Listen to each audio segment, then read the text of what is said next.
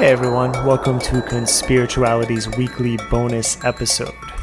We found that we had so much material for our Thursday podcast that we've decided to save some of our interviews, insights, and ideas for this weekly transmission.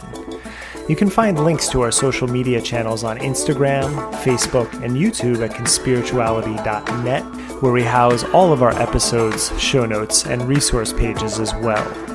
We also have a lot of projects we'd like to get to, so if you appreciate the podcast, please consider supporting us at patreon.com/conspirituality, where patrons get access to further bonus material every weekend. And if you are so inclined, please give us a review or rating on your podcast player's page to help us appease the gods of analytics. Thank you for listening, as well as your support. One of the realities of producing a podcast in this age is that you're inevitably going to get a good amount of feedback if you have enough listeners, and I'm very grateful that so many people take the time to comment and discuss the themes that we talk about on Conspirituality. One thing I've learned after having worked in media for almost 30 years is you will never be able to please everyone all of the time. And really, that's okay. I think that's actually part of creating things. You get feedback, and some you take in, some you ingest, some you turn over. Sometimes you change and adapt. And we have actually done that with the podcast. And then sometimes you just have to accept that there are differences, and you decide whether or not you want to continue to engage or move on. It's not unlike being in a relationship with someone that you love. One reality that I pointed out to Matthew and Julian early on is how I deal with feedback, and it is different than how they deal with it in certain capacities. It's a discussion we've actually been having on Slack over the weekend. I relate all of this to loving a musician. First to mind is always Fiona Apple. Her debut album when I was in college or at the end of high school just completely rocked me. And she has since been one of my favorite artists. And you know what? I don't really like the idler wheel. She was having a moment, and for her, that's where she was at. It doesn't resonate with me. But then Fetch the Bolt Cutters came out this year, and really, right at the beginning of quarantine, completely actually set the soundtrack of what were happening this year. And no love was lost during Idler Wheel. It was just like, she's moving in a direction that just isn't capturing me right now. And that was okay, because you see the bigger picture at play. And that's what I want to talk about today.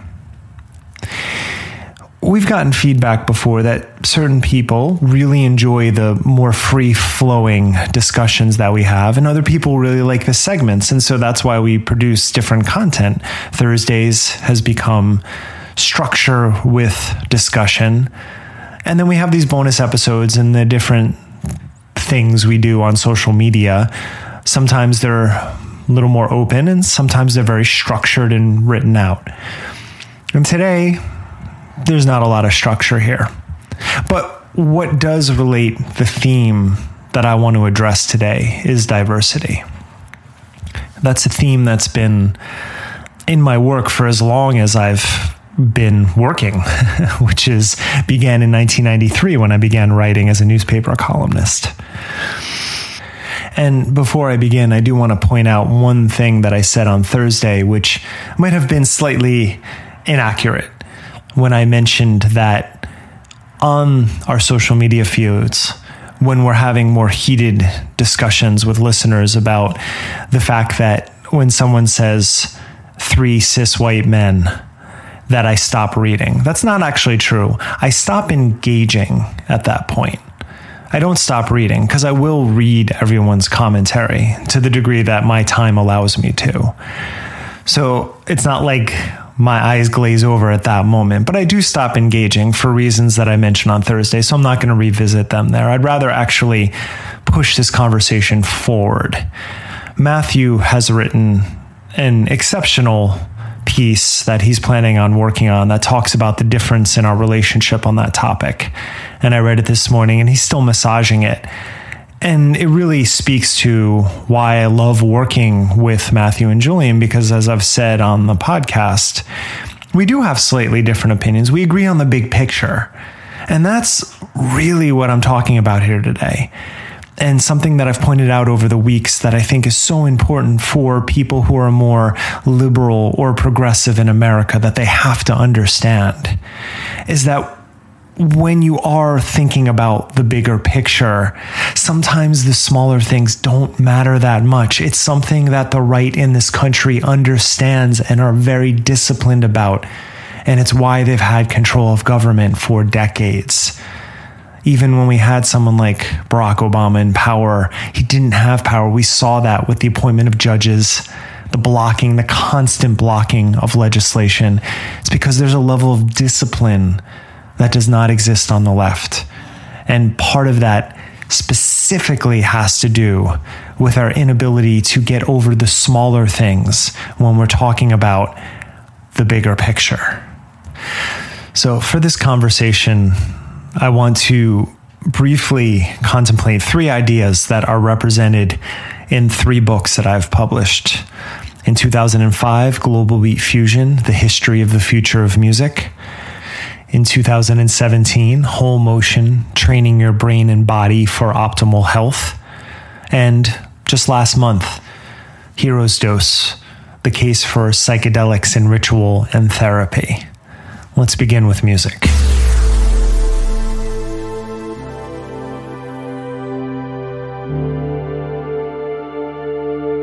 Having grown up in a small, predominantly white suburb in New Jersey, by the time I got to Rutgers University, I happened to live on one of the most racially diverse college campuses in the entire country, Livingston College, which is now a defunct college, but it still exists as a campus.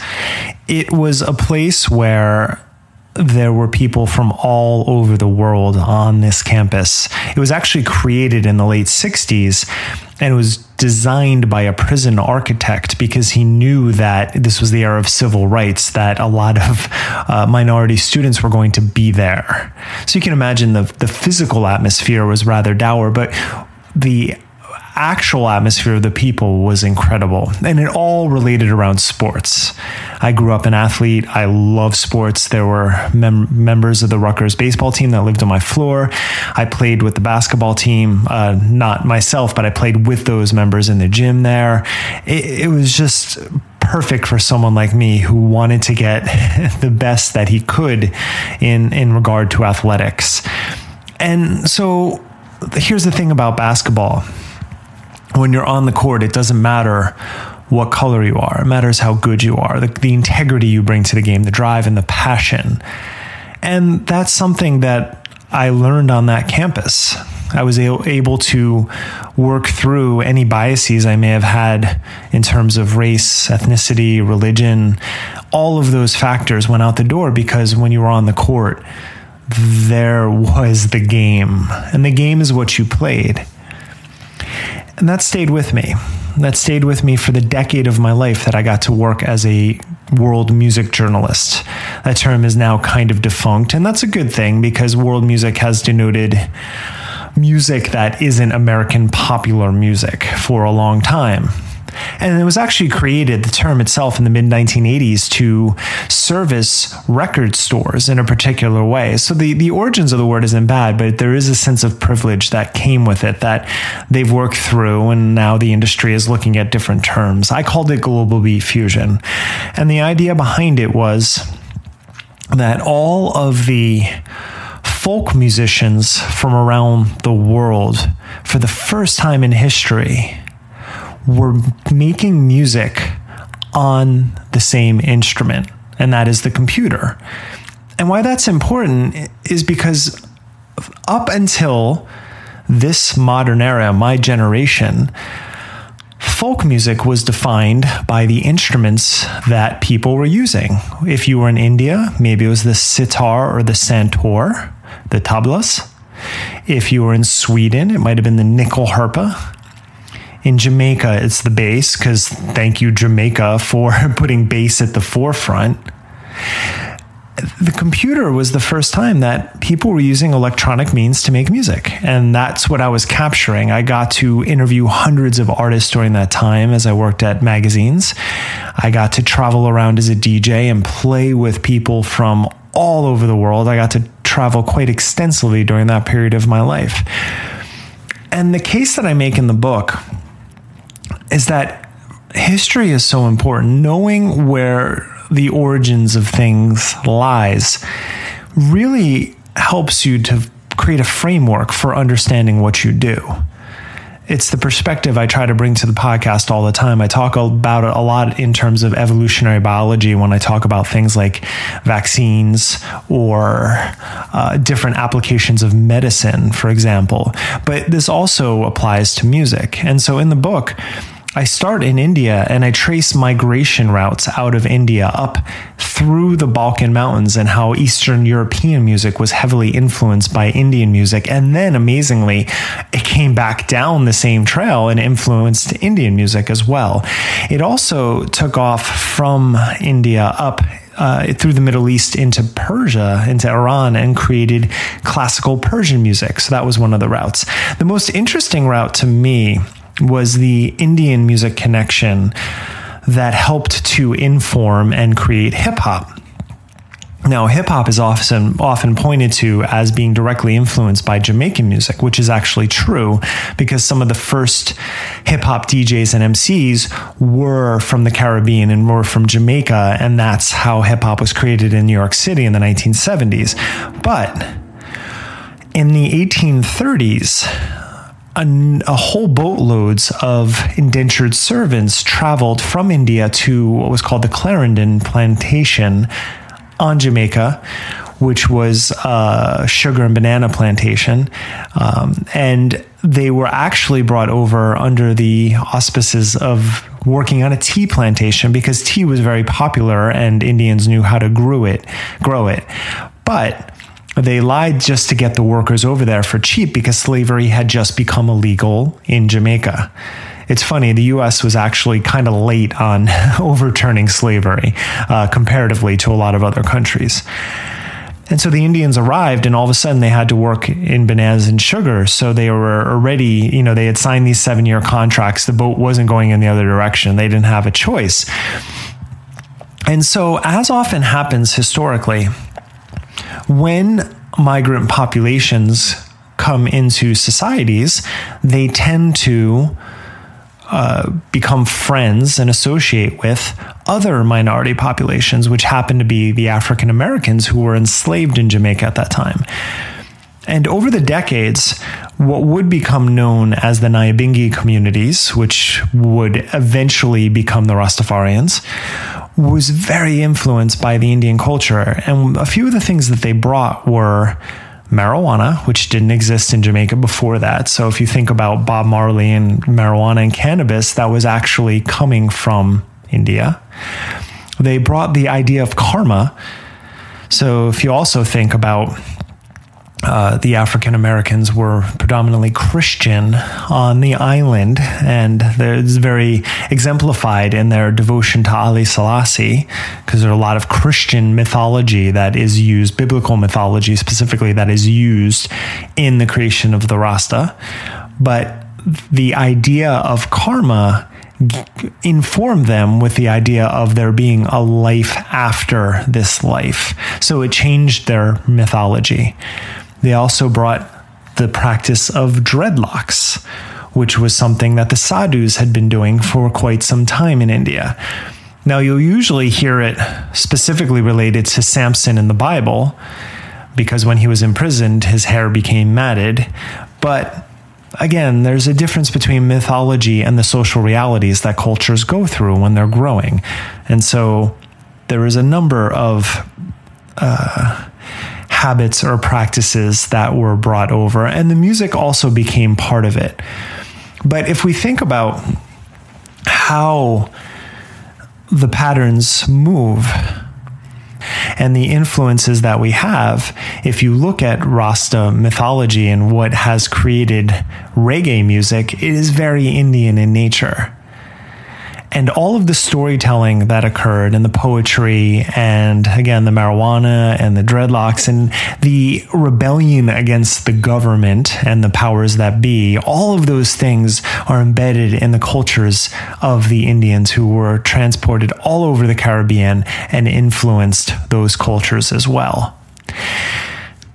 That just shows the importance of diversity of thought, diversity of culture, of religion, and how really this also is indicative. I mentioned it briefly in the last episode about flamenco music, which also has roots in India as well.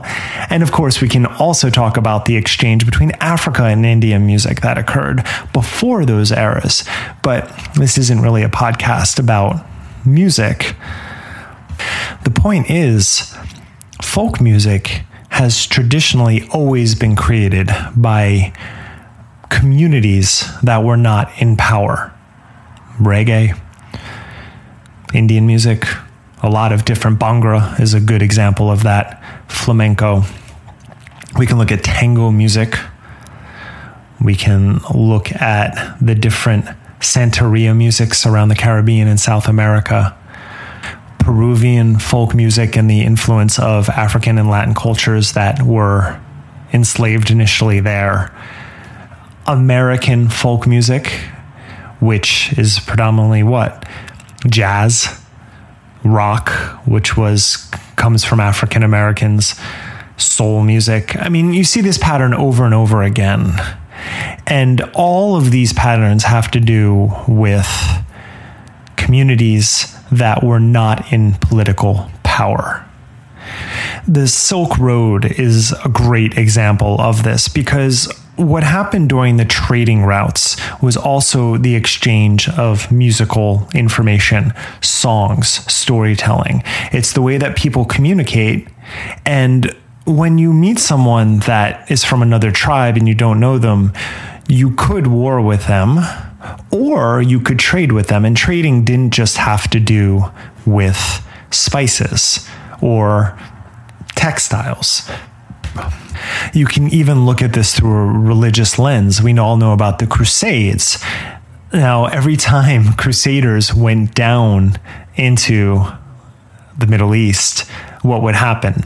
A number of those soldiers would stay and then marry and then intermingle with the populations. In fact, I believe it was the Second Crusades was a response to the first failed Crusades, because the Europeans were frustrated that so many of the soldiers stayed and became parts of the communities they were initially invading. Humans will find ways to get along with one another when the dialogues are there, when the conditions are right. And unfortunately, those conditions are usually right when there is a sense of struggle, because there has to be some sort of building going on. And when you're concerned with building something, when your survival depends on working with other people, we do have a knack for getting it together. And one thing that history has shown is that it doesn't matter what your background or your belief system is. If the crops need to grow, if the shelter needs to be built, people will get along. That is very much underlying the theme that I talk about when I say that progressives and liberals need to understand the discipline of building something together right now. We are sorely lacking in that knowledge, and part of it has to do with the levels of privilege we have in America.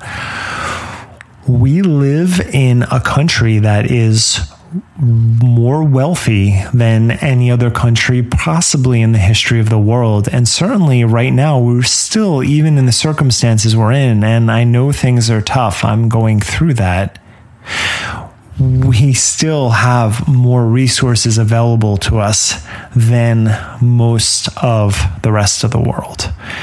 And that's a point that I also want to get across, which is diversity of thought and beliefs. And that's something that music also taught me. So in 2008 and then 2010, I got to travel to Morocco 4 times to write about music festivals, and I got to visit different parts of the country. At the time, I was heavily involved in yoga. I had been teaching for a number of years at that point. I practiced predominantly at Equinox, but also at Jivamukti Yoga, where I had a lot of friends who were teachers. And if you know anything about Jivamukti, it is an extremely vegan community. At least it was. Everything has shifted and changed recently. But for a while, if you wanted to practice there, you were not allowed to wear leather into the building, into the studio at all. To be a teacher there, you had to take a vow to be vegan. I am not a Jivamukti teacher, but I know some of the foundations of that practice. And some of the teachers truly were, and some of them said they were, and then ate whatever they wanted to, but, in private. That's what happens when you create a cult-like mentality. But that was what was happening in my life at the time. When I first traveled to Morocco, I ate at Whole Foods often in Union Square. My diet was very good for being a vegetarian. I was not a vegan at that time, but I had my principles about meat eating. And while I was in Morocco, I stuck to a vegetarian diet the entire time. But here's the thing, what I noticed. When I first got there, I went to Fez, which is the largest outdoor Medina in the world. There's over 1 million people who live in that Medina. There's over 9,000 streets and something like 1,000 mosques. It is considered, parts of it, the ghetto. A lot of people who live in the Medina want to get out to the city. And you have this paradox that exists there, because the French own a lot of the property inside, and then they build these riads where they charge foreigners $400 or $500 a night, while the next building over could be people living in squalor. And you see this play out in real time.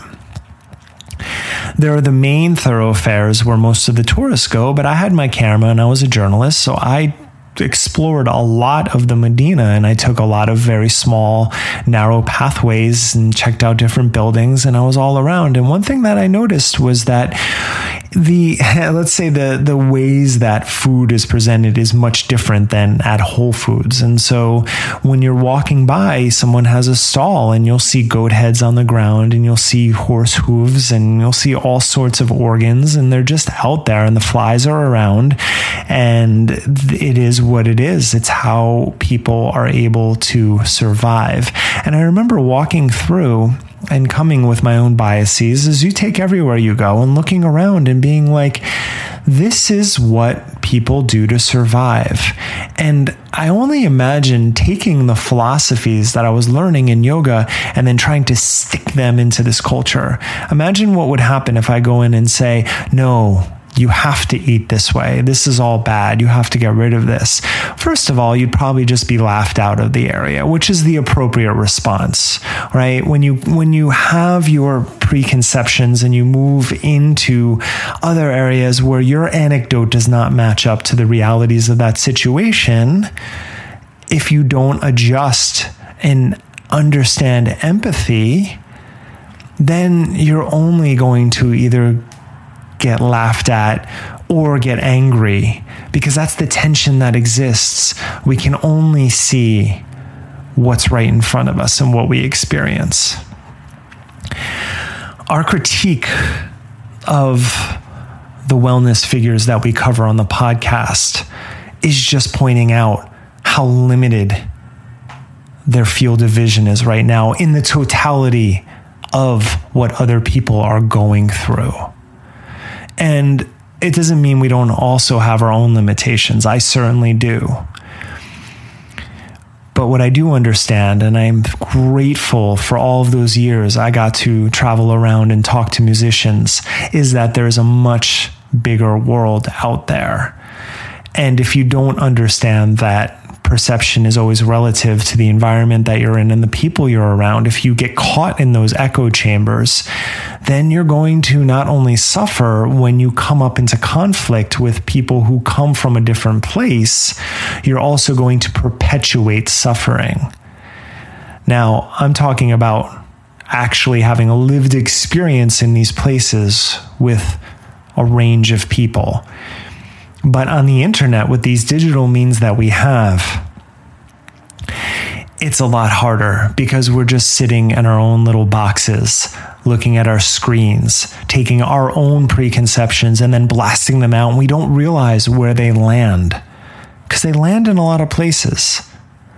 And I think that's what Matthew gets at when he talks about needing a digital hygiene, about recognizing that this is something that I say often. If you wouldn't say it to someone's face when you were with them in conversation, don't put it on the screen. Talk how you talk and would talk and want to be talked to at all times. It's a discipline, but I think it's one worth practicing.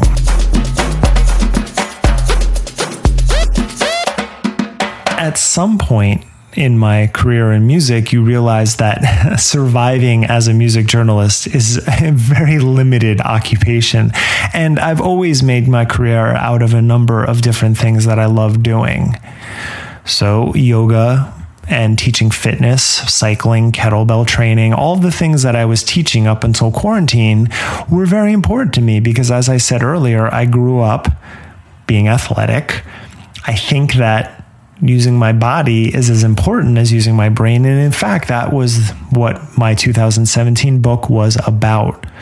The fact that when you're working out and training your body, you're also training your mind, your brain. It's not like these are different systems. Like when I'm reading a book, my posture doesn't matter, right? Like my body doesn't have anything to do with that knowledge that's coming into me. Or when I'm out swinging kettlebells or taking yoga class, like my brain is offline somewhere else.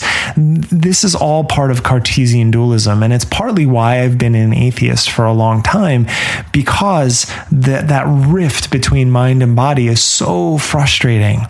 The ways that we treat our body through food, through the media that we ingest, through the exercise that we get, all affect the entire system. And so dualism is a pet peeve of mine. I used to go teach at the Hoboken YMCA, and I used to swim there a lot. And I remember every time I was doing laps, I'd look up and I'd see body, mind, and spirit. It was their motto, and it was just plastered everywhere, right over the pool as well. And I just remember it's the same thing. They're all the same thing.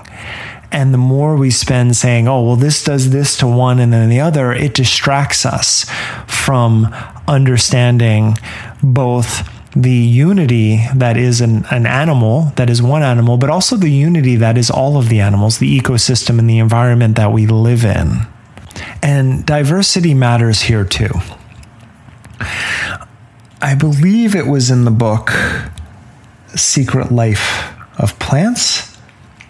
As I said, I didn't write down notes for this one, and I live in a room here with a lot of books. But one of the points that was being made was that one of the worst things that we've ever done is lawns. Taking one type of grass and then just putting it everywhere and then killing all of the other invasive plants. Like, what is a weed? How do we distinguish between a weed and a plant? You know, my wife, her mother is Thai, and she grew up in a small rural village in Thailand. And when she moved to America, and her father's American, she tells this story, and I think it worth sharing, that they would be driving sometimes, and her mother would have her father stop the car and jump out to cut down some weeds in certain areas of where they lived, because they weren't weeds, they were food. But we don't recognize it as that. That's actually something that happened during the Irish potato famine, when everyone, was apparently only eating potatoes and getting sick, when there was a whole plethora of food around, but they didn't know that it was food. And so people suffered and they died. Diversity is important. If you have a forest of one type of tree, the forest will die. If a truly invasive species takes over an environment, as humans sometimes do when they occupy cities, for example, you will create very unhealthy conditions. Forests grow because of diversity. And that book that I was referencing, I'm going to pause here. I'm back. You didn't even notice. The Hidden Life of Trees, that was bothering me. That is the wonderful book, The Hidden Life of Trees, that talks about the mycelia field that underlies the entire forest and how the mycelia and the trees use one another to create the conditions that allow for forests to grow. It's absolutely fascinating. But the point I want to make is that the diversity is what matters. You need a diversity of trees, of plants, of shrubs, of grasses, of animals, of mycelia. All of that matters. Humans, as Alan Watts used to say, we're not born into this world. We grew up out of this world. Why would we think we're any different? That is what frustrates me so much by what's happening with America right now and identity politics in general. On one side, we have what is perpetuating QAnon, this very privileged, predominantly white, although I know it's, there's never any one thing, but predominantly white, right-wing Trump cult supporting ecosystem that is self-contained right now. Those are the conditions of death, and that's why I've referred to it as a death cult before, and I don't say that lightly, because there is such a limited vision that happens of understanding the necessity of diversity. How societies operate is no different than how natures operate, and the more that we try to operate differently, be it through monocropping, to go back to that, because one of the worst things you can do for soil health is only growing one type of crop. When you only grow palm trees to create oils, we know this, we have this understanding, and yet to maximize and to monetize, we've decided that only growing a certain number of crops, of only allowing in certain types of people, of only communicating with people who we believe the same things as and that we can get along with on a religious, ethical, racial, whatever it is lines, that is a good thing. We have an entire history to understand that it's not. That diversity, those trading routes that I talked about, the coming together of cultures to create new identities, it's what the world is doing anyway. It's the natural extension of evolution and what's necessary for a species to propagate and to continue. When an invasive species takes over too much territory, the resources become scarce and that species goes extinct. We have an entire historical record to point to understand this. This is also why my books are never about one thing. And I try to bring understanding of these forces together through the ways that I think and what I write about. And so we have a perception in American culture of the body. We have a cult of the body as well. We have a fear of death, which creates the perpetuation of plastic surgery and constant updates using toxins that I've referenced in earlier episodes. But the way we treat ourselves through our movements, through the ways that we move together and exercise, what we eat, the diversity of movement, the diversity of the foods that we eat, it all makes us stronger collectively and individually.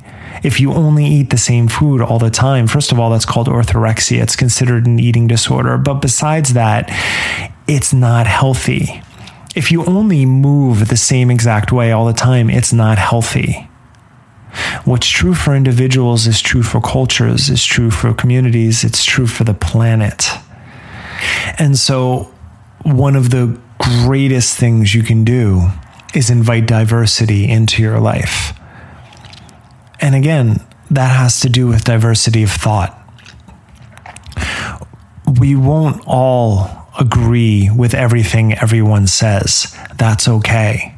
That's okay, because if you open up room for a conversation, then there is growth. But when you try to stop the conversation, even if you don't agree with somebody on something, then there's no growth. There's only suffering. I think that point's been made a few times in a few spiritual practices before. And one thing that I've learned through decades of studying religion and these spiritual practices is that they are disciplines. You may think that you are something because you were born into it, but if you don't live up to the ethical and moral foundations of what is being taught, then there's really nothing there.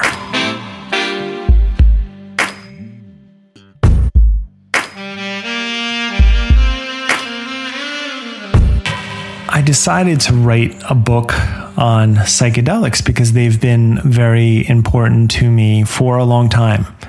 What I talked about earlier about opening my mind to that diversity was very much tethered to my early experience with psychedelics.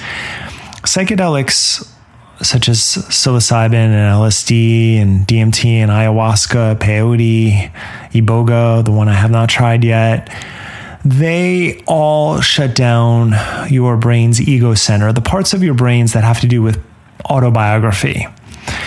These identities that we create, the construct of who we think we are, which again is always relative and always limited. When that goes offline and you are truly in the present moment, when you're able to experience what's going on in you and take it in without so many preconceptions, there's real room for growth. That's why I fell in love with the psychedelic ritual.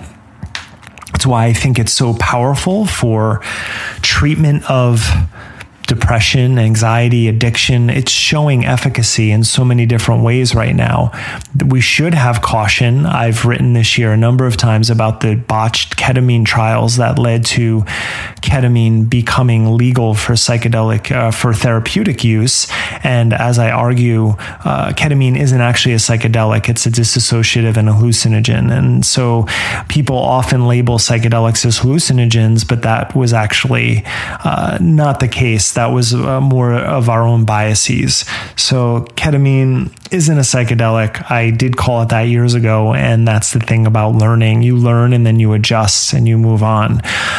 And hopefully you become better and more understanding of topics like this. Originally, I started writing the book as a memoir about my uses, and there is memoir in the book. But most importantly, I realized early on that if I wanted to talk about why psychedelics could be used in mental health treatment, I had to understand why the current protocols are not working.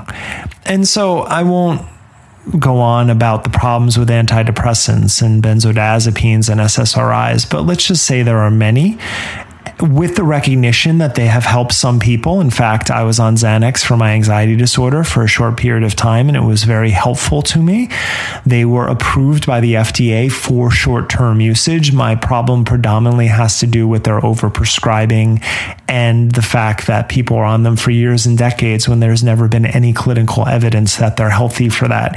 And in fact, the opposite, right? There's plenty of evidence that they're very damaging over the long term. That is all in the book. I don't want to get into that, but it is an important component of it. One piece of information, though, that I think is relevant is that the 1960s are usually pointed to, especially the mid to late 60s, as the psychedelic revolution, the summer of love, and all of that was going on. But at that time, way more Americans were on tranquilizers. So 1 in 3 American adults in 1967 or 68 were on a tranquilizer, compared to a much smaller number of people who were taking psychedelics, especially regularly. If you think about a tranquilizer, you probably take them daily. Psychedelics you don't do often. And so we put forward these ideas of substances as being dangerous. But the one thing that psychedelics, as I mentioned, opened me up to was that diversity of thought and ideas. And that's one of the reasons I would say that they're quite powerful medicine. just consider, to close here, why they might work for depression. A marker of depression is an inability to see yourself in a better situation in the future than you are right now. When you take an antidepressant, it's actually chemically changing how serotonin functions in your body.